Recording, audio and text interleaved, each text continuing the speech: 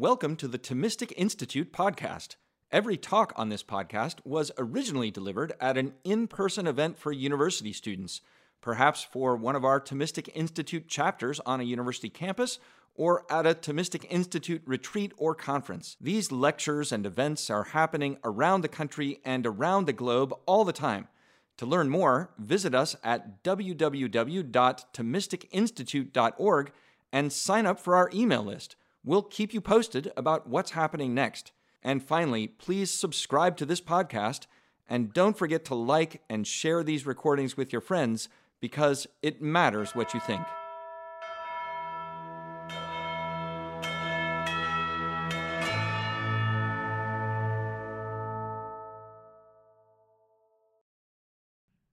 It is an uncontroversial fact that the Catholic Church as a whole is still very much living in the difficult process of receiving the teaching of the Second Vatican Council. The Council's longest and in certain ways most complex document is the Pastoral Constitution of the Church in the Modern World, Gaudium et Spes, and its arguably most famous passage is Gaudium et Spes 22, Christ being the full revelation of man to man himself, as the English translation puts it. This is what the Council Fathers state. Quote, "The truth is that only in the mystery of the incarnate Word does the mystery of man take on light. For Adam, the first man, was a figure of him who was to come, namely Christ the Lord. Christ, the final Adam, by the revelation of the mystery of the Father and his love, fully reveals man to man himself and makes his supreme calling clear. He who is the image of the invisible God is himself the perfect man. To the sons of Adam he restores the divine likeness, which had been disfigured from the first sin onward." Unquote. According to the Council Fathers, in accord with the witness of the Holy Scriptures and of tradition, Christ's redemptive work is a work of restoration. Christ's redemptive work restores the divine likeness disfigured from the first sin onward. Yet any restoration presupposes something lost and in need of restoration. In the case of Christ's redemptive restoration of our divine likeness, what is presupposed is an original state that antecedes the first sin, the disfigurement of the divine likeness. This afternoon I wish to offer some theological reflections on a few aspects of Thomas Aquinas' subtle and complex account of this original state of inchoate divine likeness. Medieval theologians used a technical term for this original state, justitia originalis, original justice or righteousness. Not only was St. Thomas the one medieval theologian who treated this topic most extensively, but he also initiated a theological tradition, outside of the Thomist tradition even, that reaches into the 19th and 20th century. One only needs to read the dogmatic theologies of the leading 19th century German theologian, Matthias Joseph Scheben, right now being translated into English, his famous Handbook of Catholic Theology, and of the 20th century Francophone Swiss theologian, Charles Cardinal Journet. This tradition takes the human being in the original state as the homo supernaturalis, the primordial reference point in the beginning for Christ's redemptive work of restoration. The via salutis, the way to salvation, does not begin with an always already naturally fated fallenness, but rather with a homo supernaturalis, original humanity created in the divine likeness and in primordial, inchoate friendship and communion with God. The original homo supernaturalis is the figure of the new Adam, Christ, the incarnate Logos, the God-man, or Theos Anea, who restores the lost divine likeness to us. Without original humanity, the first sin, that is the fall, and the subsequent disfigurement of humanity by original sin and actual sins, hangs suspended in thin air, and therefore eventually comes to denote an always already extant common predicament. Absent the homo supernaturalis, an alternative, purely naturalistic scenario begins to invade and occupy the Christian imagination in the modern period, humanity emerging through the evolutionary process from a long line of biological ancestors and carrying in its genes, instincts, and neurological constitution the condition for the possibility of survival and of species flourishing, all the necessary characteristics of a super predator who eventually conquered the planet. In this alternative scenario, the fall is at best simply a mytho-poetic symbolization of humanity as such in the ongoing process of its evolution, always caught in the ambiguities between good and evil, that is, between the advantageous and the harmful in regard to its flourishing, always aware of its finitude and living within the horizon of death, that is, always in anticipation of one's own death, dominated by unruly instincts and passions, infinite desires, the will to power, and the inherent inconsistency of one's willing. All of this understood as the natural condition of the human being, as an advanced primate in the still evolving process of the biological subspecies Homo sapiens sapiens. In such a scenario, Christ does not restore anything, but rather, at best, announces the future divine humanity to come by way of a purportedly civilizing evolution of human values. Christ, the moral paradigm of an emerging eventual reign of universal love, of a definitive rule of justice and peace on earth and with all of creation. In this scenario, Christ, through his life and witness, announces and anticipates a future divine likeness. Yet quite obviously, he does not restore anything that once obtained. To put it differently, in this alternative scenario, there is no redemptive work of Christ. I cannot repress a striking line from the well-known 20th century Protestant theologian H. Richard Niebuhr, the brother of the even more famous Reinhold Niebuhr. I think I put that in for Mike Rood.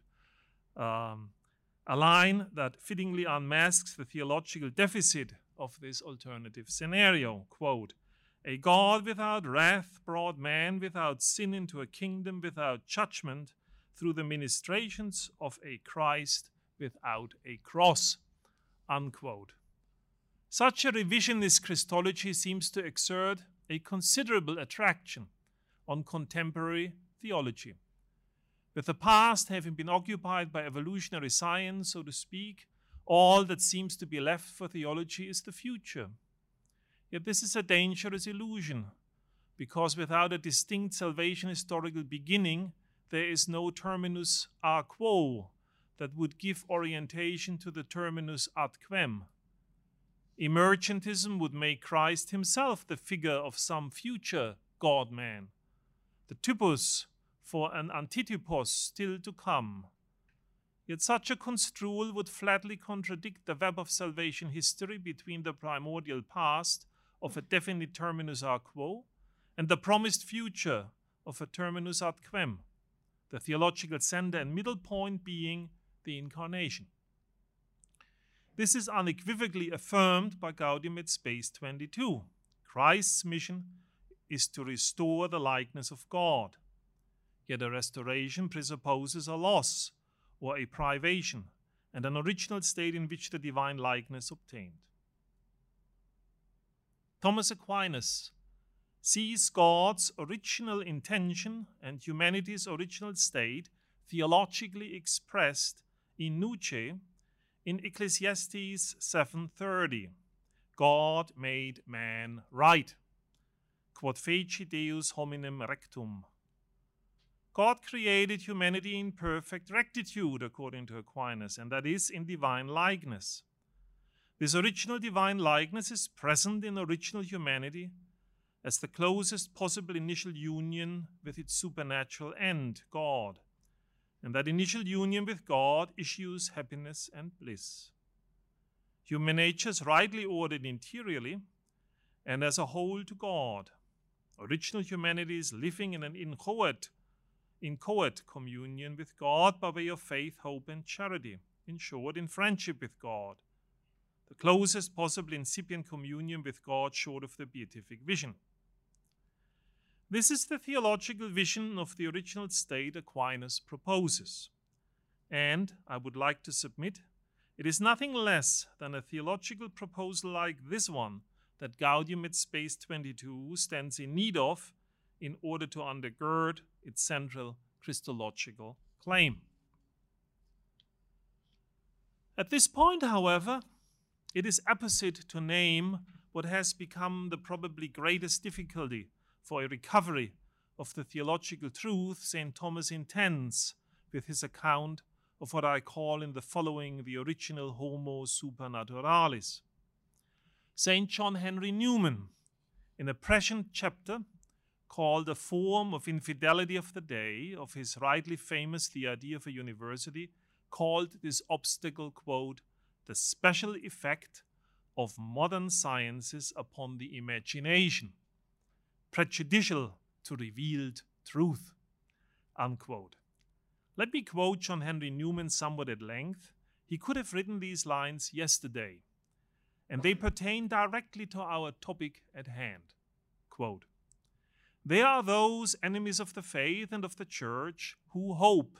There are those who are sure that in the incessant investigation of facts, physical, political, and moral, something or other, or many things, will sooner or later turn up, and stubborn facts too, simply contradictory of revealed declarations. A vision comes before the faithful. These enemies would anticipate of some physical or historical proof that mankind is not descended from a common origin, or that the hopes of the world were never consigned to a wooden ark floating on the waters, or that the manifestations on Mount Sinai were the work of man or nature, or that the Hebrew patriarchs or the judges of Israel are mythical personages, or that St. Peter had no connection with Rome, or that the doctrine of the Holy Trinity or of the real presence was foreign to primitive belief, unquote. In the roughly 170 years since Newman originally wrote these lines, these claims have been not only posited by historical critical exegetes, by paleoanthropologists, and by paleogeneticists. Rather, they also have become established prejudices informing countless novels, movies, and other popular media, and hence exercise a formidable influence on the public imagination, increasingly prejudicial against revelation as conveyed by the inspired scriptures. And so continues Newman, quote, these enemies of the faith thrust into the influence of the modern sciences on what may be called the imagination. When anything which comes before us is very unlike what we commonly experience, we consider it on that account untrue, not because it really shocks our reason as improbable, but because it startles our imagination as strange. While reason and revelation are consistent in fact, they often are inconsistent in appearance, and this seeming discordance acts most keenly and alarmingly on the imagination, and may suddenly expose a person to the temptation and even hurry them on to the commission of definite acts of unbelief, in which reason itself really does not come into exercise at all. I mean, let a person devote himself to the studies of the day. Let him take in and master the vastness of the view thus afforded him of nature, its infinite complexity, its awful comprehensiveness, and its diversified yet harmonious coloring. And then, when he has for years drunk in and fed upon this vision, let him turn round to peruse the inspired records or listen to the authoritative teaching of Revelation, the book of Genesis, or the warnings and prophecies of the Gospels. And he may certainly experience a most distressing revulsion of feeling, not that his reason really deduces anything from his much-loved studies contrary to the faith, but that his imagination is bewildered and swims with a sense of the ineffable distance of that faith from the view of things which is familiar to him, with its strangeness, and then again its rude simplicity as he considers it, and its apparent poverty contrasted with the exuberant life and reality of his own world." Unquote. About 170 years after Newman described this widespread dynamic with striking accuracy, the contemporary popular imagination is deeply informed by the immanent frame of an a-teleological evolutionary process in which the only fleeting teleology left is the one created by the desires and longings that the purportedly sovereign subject entertains in alleged autonomy. An imagination shaped in such a way can receive Genesis 3 at best as a quasi-philosophical myth, analogous maybe to the myth in Plato's Timaeus, or worse, something along the lines of Tolkien's Silmarillion, a culturally fascinating but purely literary atheological narrative of origins and failures, of good and evil, undoubtedly a treasure of primitive religio-cultural human ingenuity, but nothing more than that for sure. This collective imagination, informed by secular scientific and immanentist suppositions and prejudices, has been clashing increasingly with the scriptural and theological imagination that Gaudium et Spes 22, and especially also Vatican II's dogmatic constitutional divine revelation Dei Verbum 11, enjoins us to develop an imagination informed by the reading of the Holy Scriptures through the eyes of faith, with a strong expectation that while inconsistent in appearance, reason and revelation will turn out to be consistent in fact. To remind you, some of you know it by heart, but others maybe not, as the Council Fathers remind the faithful in Dei Verbum 11, quote, "Those divinely revealed realities which are contained and presented in sacred scripture have been committed to writing under the inspiration of the Holy Spirit. For Holy Mother Church, relying on the belief of the apostles, holds that the books of both the Old and New Testaments in their entirety, with all their parts, are sacred and canonical, because written under the inspiration of the Holy Spirit, they have God as their author, and have been handed on as such to the Church herself. In composing the sacred books, God chose men while employed by him.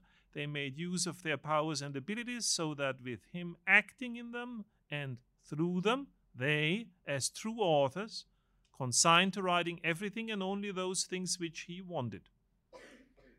Therefore, since everything asserted by the inspired authors or sacred writers must be held to be asserted by the Holy Spirit, it follows that the books of Scripture must be acknowledged as teaching solidly, faithfully, and without error the truth which God wanted to put into sacred writings for the sake of salvation." Unquote. The teaching of Dei Verbum 11 is the positive aspect, of which a little-known statement of Aquinas is the corresponding negative aspect. St. Thomas departs from his restrained rhetoric and consistently formal discussion in the Prima Secundae of the Summa, question 103, Article 4, response to the second objection, and states there quite directly that it is wicked, nefas est, to believe that there is something false in the canonical scriptures. Nefas est credere aliquid esse falsum in canonica scriptura. A strong claim. Let me point out three crucial presuppositions held by Aquinas and largely shared by Dei Verbum as entailments of the affirmations just quoted. These presuppositions support the formation of a properly formed scriptural and theological imagination that is able to receive in an uninhibited and undistorted way the salvation historical fact of the homo supernaturalis. First, Aquinas takes it for granted that the original state, as well as its loss and all that this loss entails, and finally what the overcoming of this loss, human redemption, means and entails, can only be known about by way of divine revelation and its inspired record, the canon of the Holy Scriptures. The decrees of the divine will and their execution can be known in no other way than by way of God's own communication, that is, by way of revelation and received by faith. The only one that knows revelation, to use the apt expression of Romano Guardini, conveys through the inspired scriptures, by way of the literary genres used in their respective composition, that truth which God wanted to put into sacred writings for the sake of salvation, as Dei Verbum 11 puts it. And it is this that should inform the theological imagination in a fundamental and primary way. Second, biblical typology. Here specifically the Adam-Christ typology of St. Paul's letter to the Romans, chapter 5, discloses the theological significance of correlated figures and events of salvation history. It seems to be an inescapable entailment of the literal sense of Romans 5, that the Adam referred to is as much a fact of salvation history as the Christ that is referred to is. Gaudium et Spes 22 seems to agree implicitly with this supposition. An exclusive reading of Adam as the collective personality representing humanity as a whole, or Israel in particular, would open the legitimate question why such an exclusive collective reading should not obtain also for Christ as the collective personality of the new Adam, representing the new humanity as a whole, gathered as the ecclesial body of Christ, totus Adam and totus Christus. In both cases, a salvation historical meaning unmoored from its referent, a specific salvation historical fact. David Strauss, the 19th century Protestant critical exegete in his late Life of Jesus from 1870, who would have very much liked that Christ was as much a myth as Adam would have been, concocted by the disciples. So, it is difficult, if not impossible, to sustain such an interpretation without gravely distorting, if not simply undercutting, the overall Christology and soteriology that governs the Apostle Paul's letter to the Romans. While the Adam-Christ typology can arguably be also read with an inclusive meaning, connoting in each case also a collective personality, such a reading, I would submit, has to presuppose nevertheless the facticity and unique salvation historical role of each pole of the typology, Adam as well as Christ.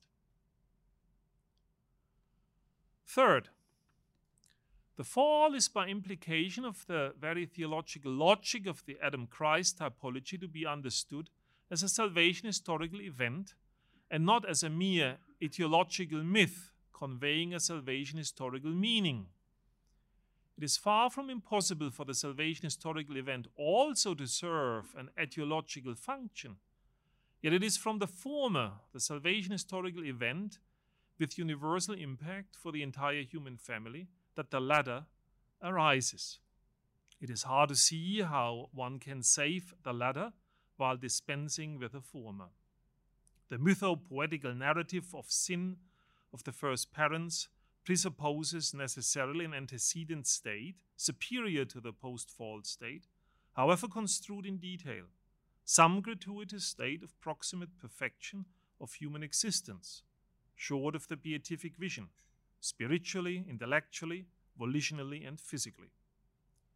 Since the fall is primarily an estrangement from God, the prior state has to be conceived as a state characterized by a right relation with God, indeed, in short, as a state of original justice.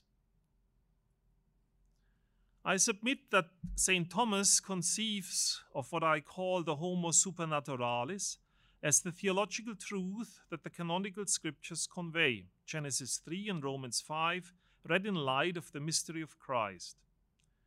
He takes the state of original justice and the fall to be salvation historical events, not unlike the calling of Abraham Israel's liberation from bondage in Egypt and wandering in the desert for 40 years, the calling of the prophets, the birth of Christ, his ministry, passion, death, and resurrection, and the sending of the Holy Spirit. Or let's say the conversion of St. Paul, so we just had the feast. There might be quite a considerable distance of time between all these events, but this distance per se does not affect the veracity of any of these salvation historical facts.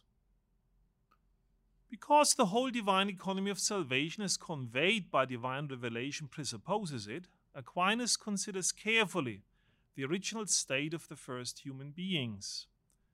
They are constituted as rational animals by receiving from God directly, as the substantial form of their body, a rational soul, that is an incorruptible spiritual substantial form that distinguishes human beings as species from all other animals, including from what later theologians would have called pre-Adamites, and what now might be called pre-human ancestors, that is, from all hominids. Aquinas takes original justice to denote a state marked by full harmony and right order in relationship to God, to creation, to the other, and to oneself. Original humanity was subject to God and open to God's promptings.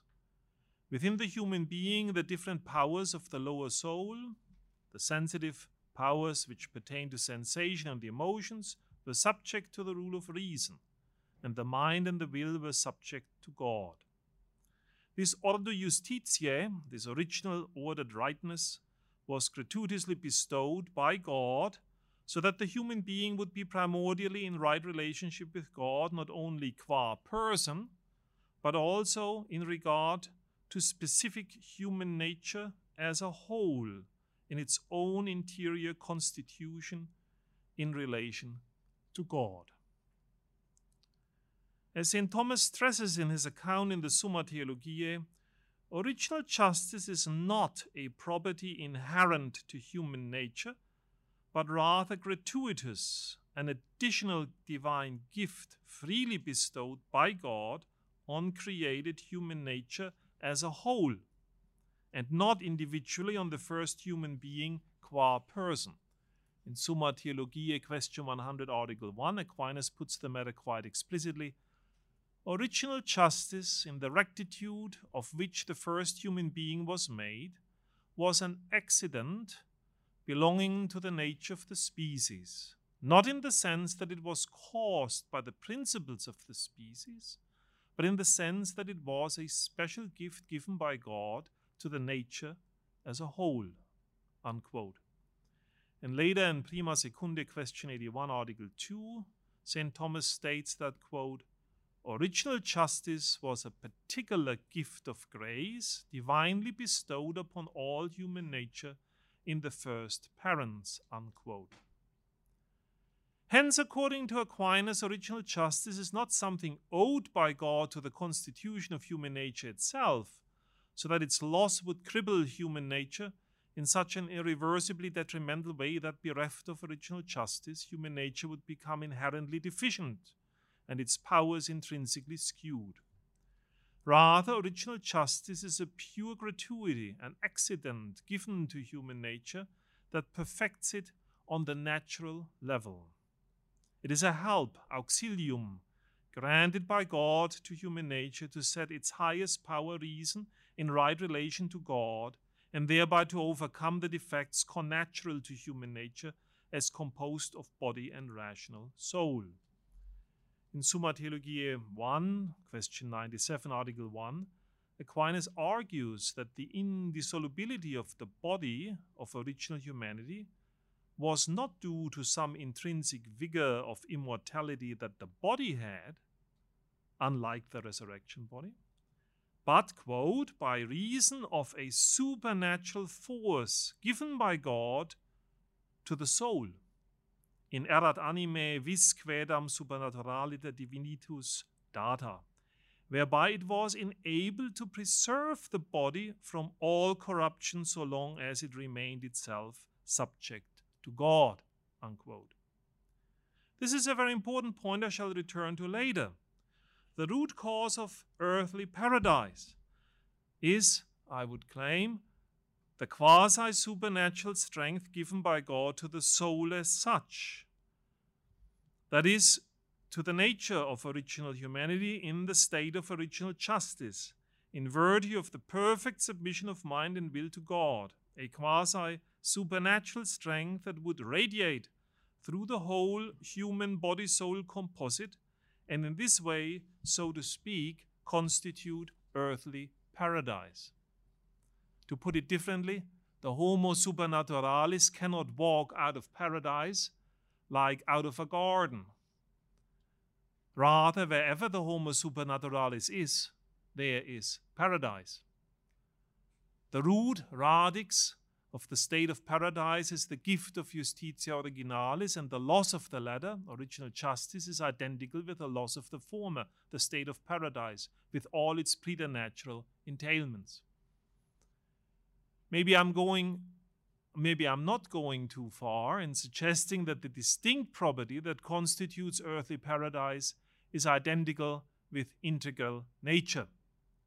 Integral nature denotes human nature from its very beginning equipped with original justice and refers to the total natural and preternatural equipment in its integral order, intrinsically and especially toward God, that original humanity received, yet abstracted from sanctifying grace. And with this part, now I'm turning to that part of the lecture that, according to German lecture, should be unintelligible. I'm turning to the part in which I'm talking now with Thomists in the Thomist tradition. This is unavoidable in a lecture to the House of Studies. So it's what we are turning to now, just as a pre-warning for some of you what's going to happen now. With his last observation, we have reached the crucial question pertaining to the theologically relevant constitution of original humanity. What is the relationship between original justice and sanctifying grace?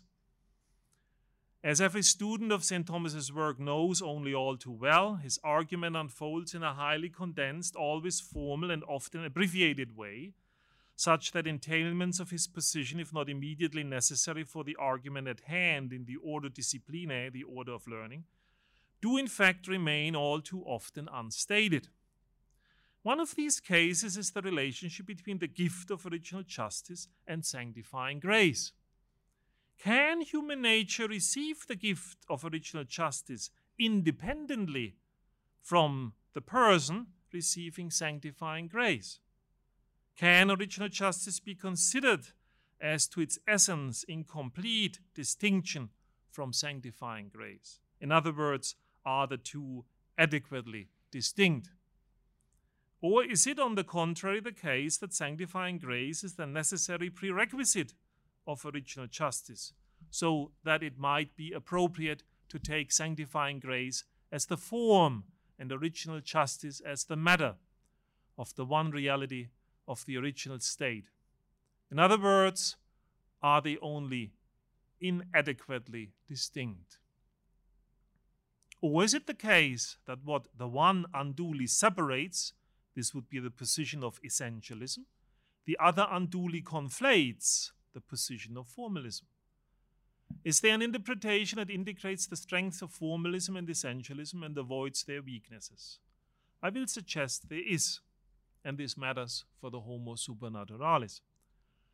I am now going to paint with an all too broad brush, bracketing many subtle conceptual and historical details in order not to lose sight of the forest for the trees.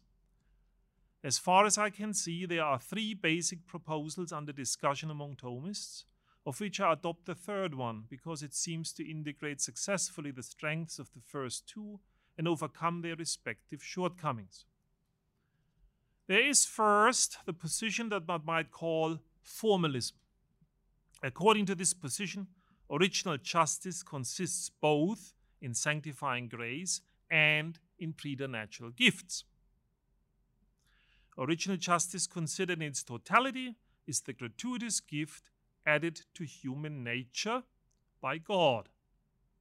It implies perfect subjection of the soul to God through sanctifying grace, which is the formal element of the justice itself. This formal element causes the subjection of the lower faculties to reason and the body to the soul. The lesser subjections are the material element of the justice. Grace is the root and cause of both subjections. Therefore, in order that original justice be original justice, it must include sanctifying grace as its formal element. And if grace is its formal element, then it is inadequately distinct from original justice considered as a whole. This explanation has been constructed in these terms in order to satisfactorily explain what St. Thomas meant when he said that sanctifying grace was the radix, the root of original justice. For if grace is the root of original justice, then it must be intrinsic to it and be its formal cause. Yet in Compendium, chapter 196, as the Dominican students here, I'm sure, know only all too well, Thomas maintains that original justice is a gift to human nature, whereas sanctifying grace is a personal gift. In order to avoid any difficulties on this score, formalism maintained that original justice is a gift to nature in the sense that it is given to the first man, not qua person, but inasmuch as he is the principle of human nature. Since sanctifying grace is the formal element of original justice, and since this formal element is personal, it cannot belong to the common nature as an accident of it. Formalism, in some variations, has been the widely shared position of the Thomist school since the Council of Trent. Only in the earlier part of the 20th century did a closer study of Thomas Aquinas' own original position across his complete opus, especially his sentence commentary, lead to a re-evaluation and revision of the received interpretation. Let us call this theory essentialism. The essentialist theory sharply distinguishes between original justice and sanctifying grace, holding without reservation that grace is not the formal cause of original justice. They assert that St. Thomas conceived of original justice as a gift of nature. Grace, according to the interpretation of St. Thomas, is a personal gift, and as such, original justice and sanctifying grace are adequately distinct. The essentialists take the formal cause of original justice to be the natural subjection of the reason to God. Its material cause consists in the subjection of the lower faculties to the higher and the body to the soul. Original justice is the preternatural rectitude of nature as such. Original justice is to be considered the whole constituted from its parts, namely the subjection of the reason to God, formal cause, subjection of the lower faculties, etc., the material cause. Therefore, they argue the subjection of the reason to God is distinct from original justice as part is distinct from the whole, inadequately. But in this case, sanctifying grace is extrinsic to the essential composition of original justice and must of necessity be adequately so distinct. Essentialists called grace the efficient cause of original justice and claimed a reciprocal causality between efficient cause and what they called the dispositive cause. The reciprocal causality was, according to essentialism, operative in this way. Original justice is the effect of grace, efficient cause, and at the same time is the dispositive cause for the reception of grace. Thus, grace causes original justice efficiently, original justice causes grace dispositively. There is, however, one key problem that remains for essentialism in this regard. According to Aquinas, reciprocal causality obtains only between a formal and a material cause, and not between an efficient and a dispositive, that is also a material cause. Hence, in the end, the essentialist proposal does not carry through for metaphysical reasons that Aquinas himself would have held and defended. There is a third position that seems to integrate the strengths of the formalist and the essentialist interpretations. It's close to home here. It builds on the work of the Thomist scholar De Latter, published in a very famous journal that I highly recommend, The Thomist, and that appeared in the year 1962 on Aquinas' theological application of reciprocal form metacausality. Highly interesting article. And was articulated a bit later by Conan Gallagher in his noteworthy 1966 CUA STD dissertation. It seems to me that Gallagher has achieved a superior synthesis that in the following I shall make my own. Transcending the competing Thomist positions of essentialism, that's the 20th century more historicist school, we can say, and that of formalism, the position of traditional Thomism after Trent, Gallagher interprets, in my eyes accurately, Aquinas' own mature position as one in which the relationship between sanctifying grace and original justice is conceived as a paradigmatic case of the reciprocal form metacausality, with God being the efficient cause of both, the immediate efficient cause of both. Since Gallagher's excellent study is not easy to access, you have to dig it out of Mullen Library, I shall indulge your patience by citing a crucial passage at length. Quote, "Sanctifying grace, since it is a created participation of the divine nature and exceeds the order of nature, is something extraneous to human nature. In fact, it raises human nature to a higher order, that is the order of the supernatural. As such, it necessarily is an endowment of an individual nature, that is, of the person. Sanctifying grace, since it is extraneous to human nature, cannot be given to the nature considered in itself. The specific, generic, and common nature could not receive such a perfection without this perfection entailing a change in the species. Human nature is simply and absolutely incapable of receiving a perfection of this type and still remain human nature. Only the nature as subsistent, that is the person, is capable of receiving such a perfection. Sanctifying grace as an accident of the person acts formally on the total supposit, causing the human being to be homo supernaturalis. As such, it elevates and qualifies the supposit and all the supposits contains. Thus, the natural rectitude of nature, which was preternaturalized through the reception of original justice, is now supernaturalized by reason of the personal reception of sanctifying grace. The natural rectitude has been subsumed into the preternatural, and the preternatural rectitude or condition has now been subsumed into the supernatural order. We are, of course, not talking about a chronological sequence here, but about an ontological order of causal reciprocity. On the basis of the extraneous nature of sanctifying grace, then, we must exclude it from inhering in the specific or common nature and maintain that it inheres in the person as in its proper subject, and by doing so qualifies the entire supposit. So, original justice, on the other hand, then, we may ask, what is that now? Original justice, though a preternatural good, is nothing more or nothing less than integrity of nature. As such, original justice excludes from its essential composition sanctifying grace. Looked at essentially, original justice is original justice considered in itself independently of grace. Sanctifying grace is not the formal determining element of original justice, accounting for its being, but sanctifying grace is related to original justice as formal cause. Certainly not in the sense of an intrinsic determining element establishing the essence of original justice.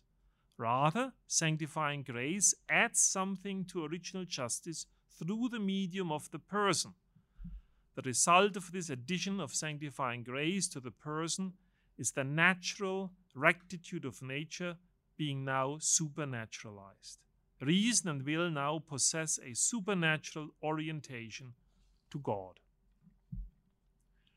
As persuasively argued by Gallagher, according to St. Thomas, the Homo supernaturalis is from the beginning the true human being as originally intended by God. We are leaving now the Thomistic forest back onto the highway and turn to the Homo supernaturalis as conceived by Gallagher's synthesis. The Homo supernaturalis in the existential order of salvation history is inchoately realized human teleology in its right original order. The triune God, who is love in act, is from the very beginning the efficient cause and the final end of this salvation historical order. St. Thomas states in his treatise on grace, question 113 in the Prima Secundae, Article 2, God's love, dilectio Dei, considered on the part of the divine act, is eternal and unchangeable. Now the effect of the divine love in us is grace, whereby a human is made worthy of eternal life, from which sin shuts him out, unquote. This effect of divine love in the Homo supernaturalis is precisely the gift of original justice to specific human nature as such, the formal extrinsic root of which is sanctifying grace. As the Nigerian Dominican Father John Mark Ukekukwu stated in his very fine recent doctoral dissertation, completed and defended here at the Dominican House of Studies, quote, the motive of God's action is always intrinsic, since God as pure act is not actuated by something extrinsic to his being. Thus, the divine will, by which God ordains things, is not moved by something outside of God, but is the divine love, which is the principal act of the divine will. This is related to Prima Pars Question 20, Article 1 by Father John Mark, unquote. On the part of God, divine love is the cause of the incarnation. On the part of humans, the effect of the incarnation is the remedy of sin and the restoration of the divine likeness. Analogously, on the part of God, divine love is the cause of the creation and integral constitution in supernatural original justice of the Homo supernaturalis. On the part of the human, the effect is the divine likeness, the inchoate communion with God, and the de facto ordination to the one surpassing final end, the beatific vision. Gifted with integral nature, elevated by sanctifying grace, the Homo supernaturalis thus lives in an incipient communion with God, primordially caused by God, and constituted by way of the reciprocal form metacausality of sanctifying grace and original justice, in complete personal submission of intellect and will to God, realizing thereby constantly the constitutive act of the virtue of religion, and by all the other powers, in virtue of integral nature, rightly ordered among each other and submitted to intellect and will. This existence has its apex in the very presence of the first cause and its supreme effect, the indwelling of the divine persons in the sanctified soul of the Homo supernaturalis, the latter beginning to live in God through acts of faith, hope, and charity. The divine likeness is brought about by the created effect of the indwelling deity, sanctifying grace and original justice constituting reciprocally the supernatural existence of the Homo supernaturalis in the life and love of God, a likeness to be increasingly perfected in ever greater deiformity through acts of faith, hope, and charity. It is nothing but the very life of God communicated to the sanctified soul that actualizes the existence of the Homo supernaturalis with a supernatural strength characteristic of original justice, such that natural finitude and natural death are present only in potency. Integral nature is finitized, or finitized, I should say. I'm sometimes forcing English words. Finitized, neither by the death of decomposition, nor by the anticipation of this death during the life characteristic of rational animals.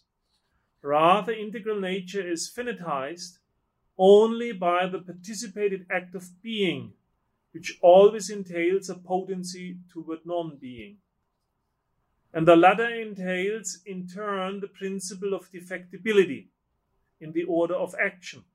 That is the ever-present potency not to consider the rule, and hence, when acting without considering the rule in pursuit of some alleged good, to sin, and thereby to reduce and distort the realization of what Survey Pinckaers felicitously called the freedom of excellence, the graced actualization of ever deeper union with the final end, life in God, to its mere skeletal condition, the negative freedom of choice.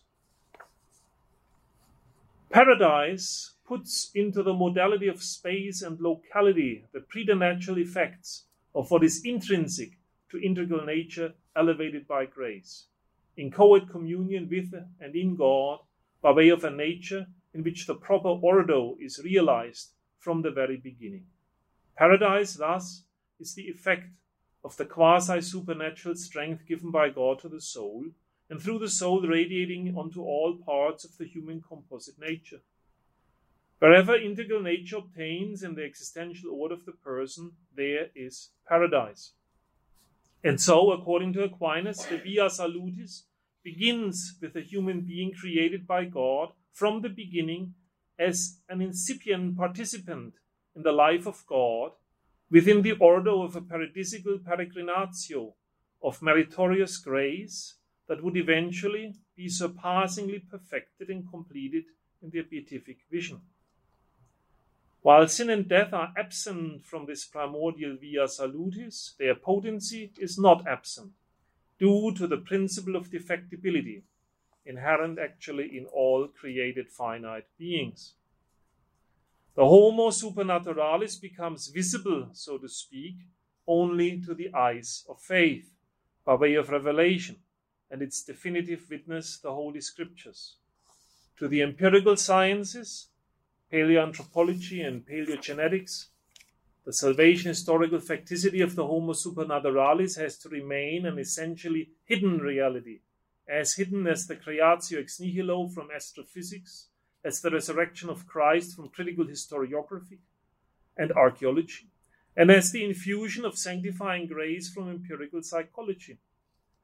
Paleoanthropology and paleogenetics can only trace and to a certain degree reconstruct with lesser or greater probability the conditions for the possibility of ascertaining the non-contradiction, if not compatibility, between the deliveries of the natural sciences and the givens of the faith. It is at precisely this point that the important recent work of the authors of Thomistic Evolution, especially by Father Nicanor Austriaco, the forthcoming book by Father Marius Tapacek, Theistic Evolution, a Contemporary Aristotelian Thomistic Perspective, William Craig Lane's In Quest of the Historical Adam, and last but not least also the work by Kenneth W. Kemp come into the picture and have their indispensable significance. The salvation historical truth and theological significance of the Homo Supernaturalis can, however, only be accessed by way of divine revelation, by way of its inspired witness and through the eyes of faith. The facticity of the Homo Supernaturalis can either be proven or disproven, because the existence of the Homo Supernaturalis is the effect of a composite divine gift that is as such not traceable by the empirical sciences, but remains hidden as an effect of God's transcendent immediate causality.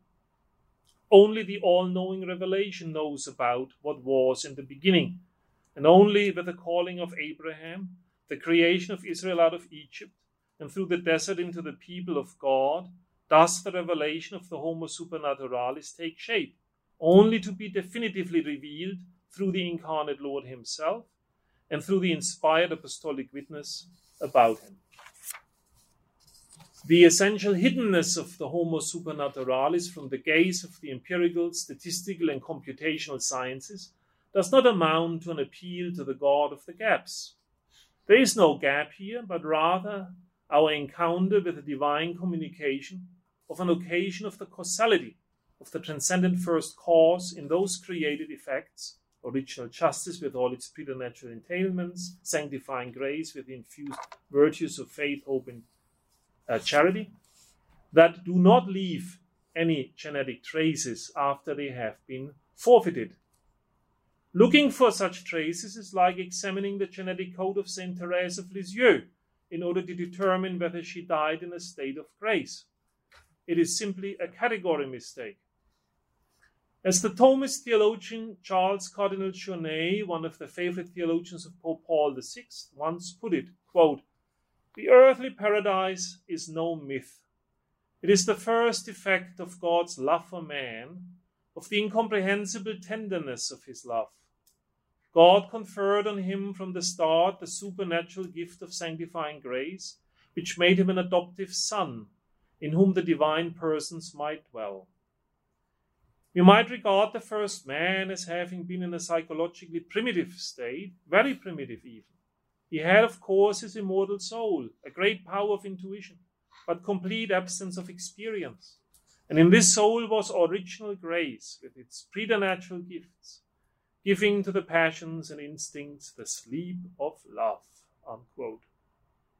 And Raisa Maritain displays a theologically informed imagination very much in the spirit of St. John Henry Newman when she states, quote, "There is nothing to stop us imagining the body of this man," she means the Homo supernaturalis, "free from all trace of degradation, as nearer to the primitive types, in spite of perhaps enormous distances of time, and ruling out the marks of degeneration these may have, nearer to the primitive types studied in prehistory and anthropology than the developed types, which the canons of the Egyptian and Greek artists have taught us to consider as the supreme human exemplars." Unquote. If salvation history indeed embraces human history from beginning to end, and only if it does, is it truly salvation history? Then the Via Salutis begins with the Homo Supernaturalis, as the all-knowing one Revelation teaches, according to Aquinas, in light of its last and definitive word, the incarnate Word himself, and his authoritative apostolic witness, St. Paul. From the beginning it was not so, Jesus states in Matthew 19:8, because in the beginning was the Homo Supernaturalis. In the beginning, God made the human right, in right relation with God, in original grace, and hence worthy of eternal life. This right relation with God in the beginning is a created participation in the life of God, an incipient full communion in the act of love that is God. And this is a life of original charity and in original bliss and friendship with God. This is the divine likeness that was lost, and that Christ came to restore in a most surpassing way. It is this, the truth of the Homo Supernaturalis, that the Doctor Angelicus teaches, a teaching, I would submit, we cannot afford to ignore even today, a teaching that should ever more deeply inform our theological imagination, so that we may be able to receive, in an ever deeper way, the teaching of Gaudium et Spes 22. I thank you for your attention.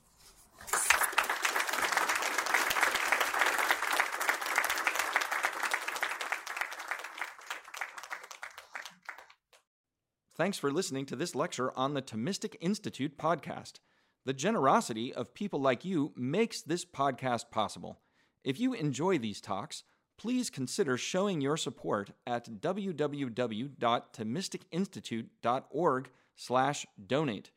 Your donation of even $1 helps us reach more college students and many others with the powerful truths of the faith, and it ensures that we can keep publishing top-notch lectures on this podcast. Thanks a lot.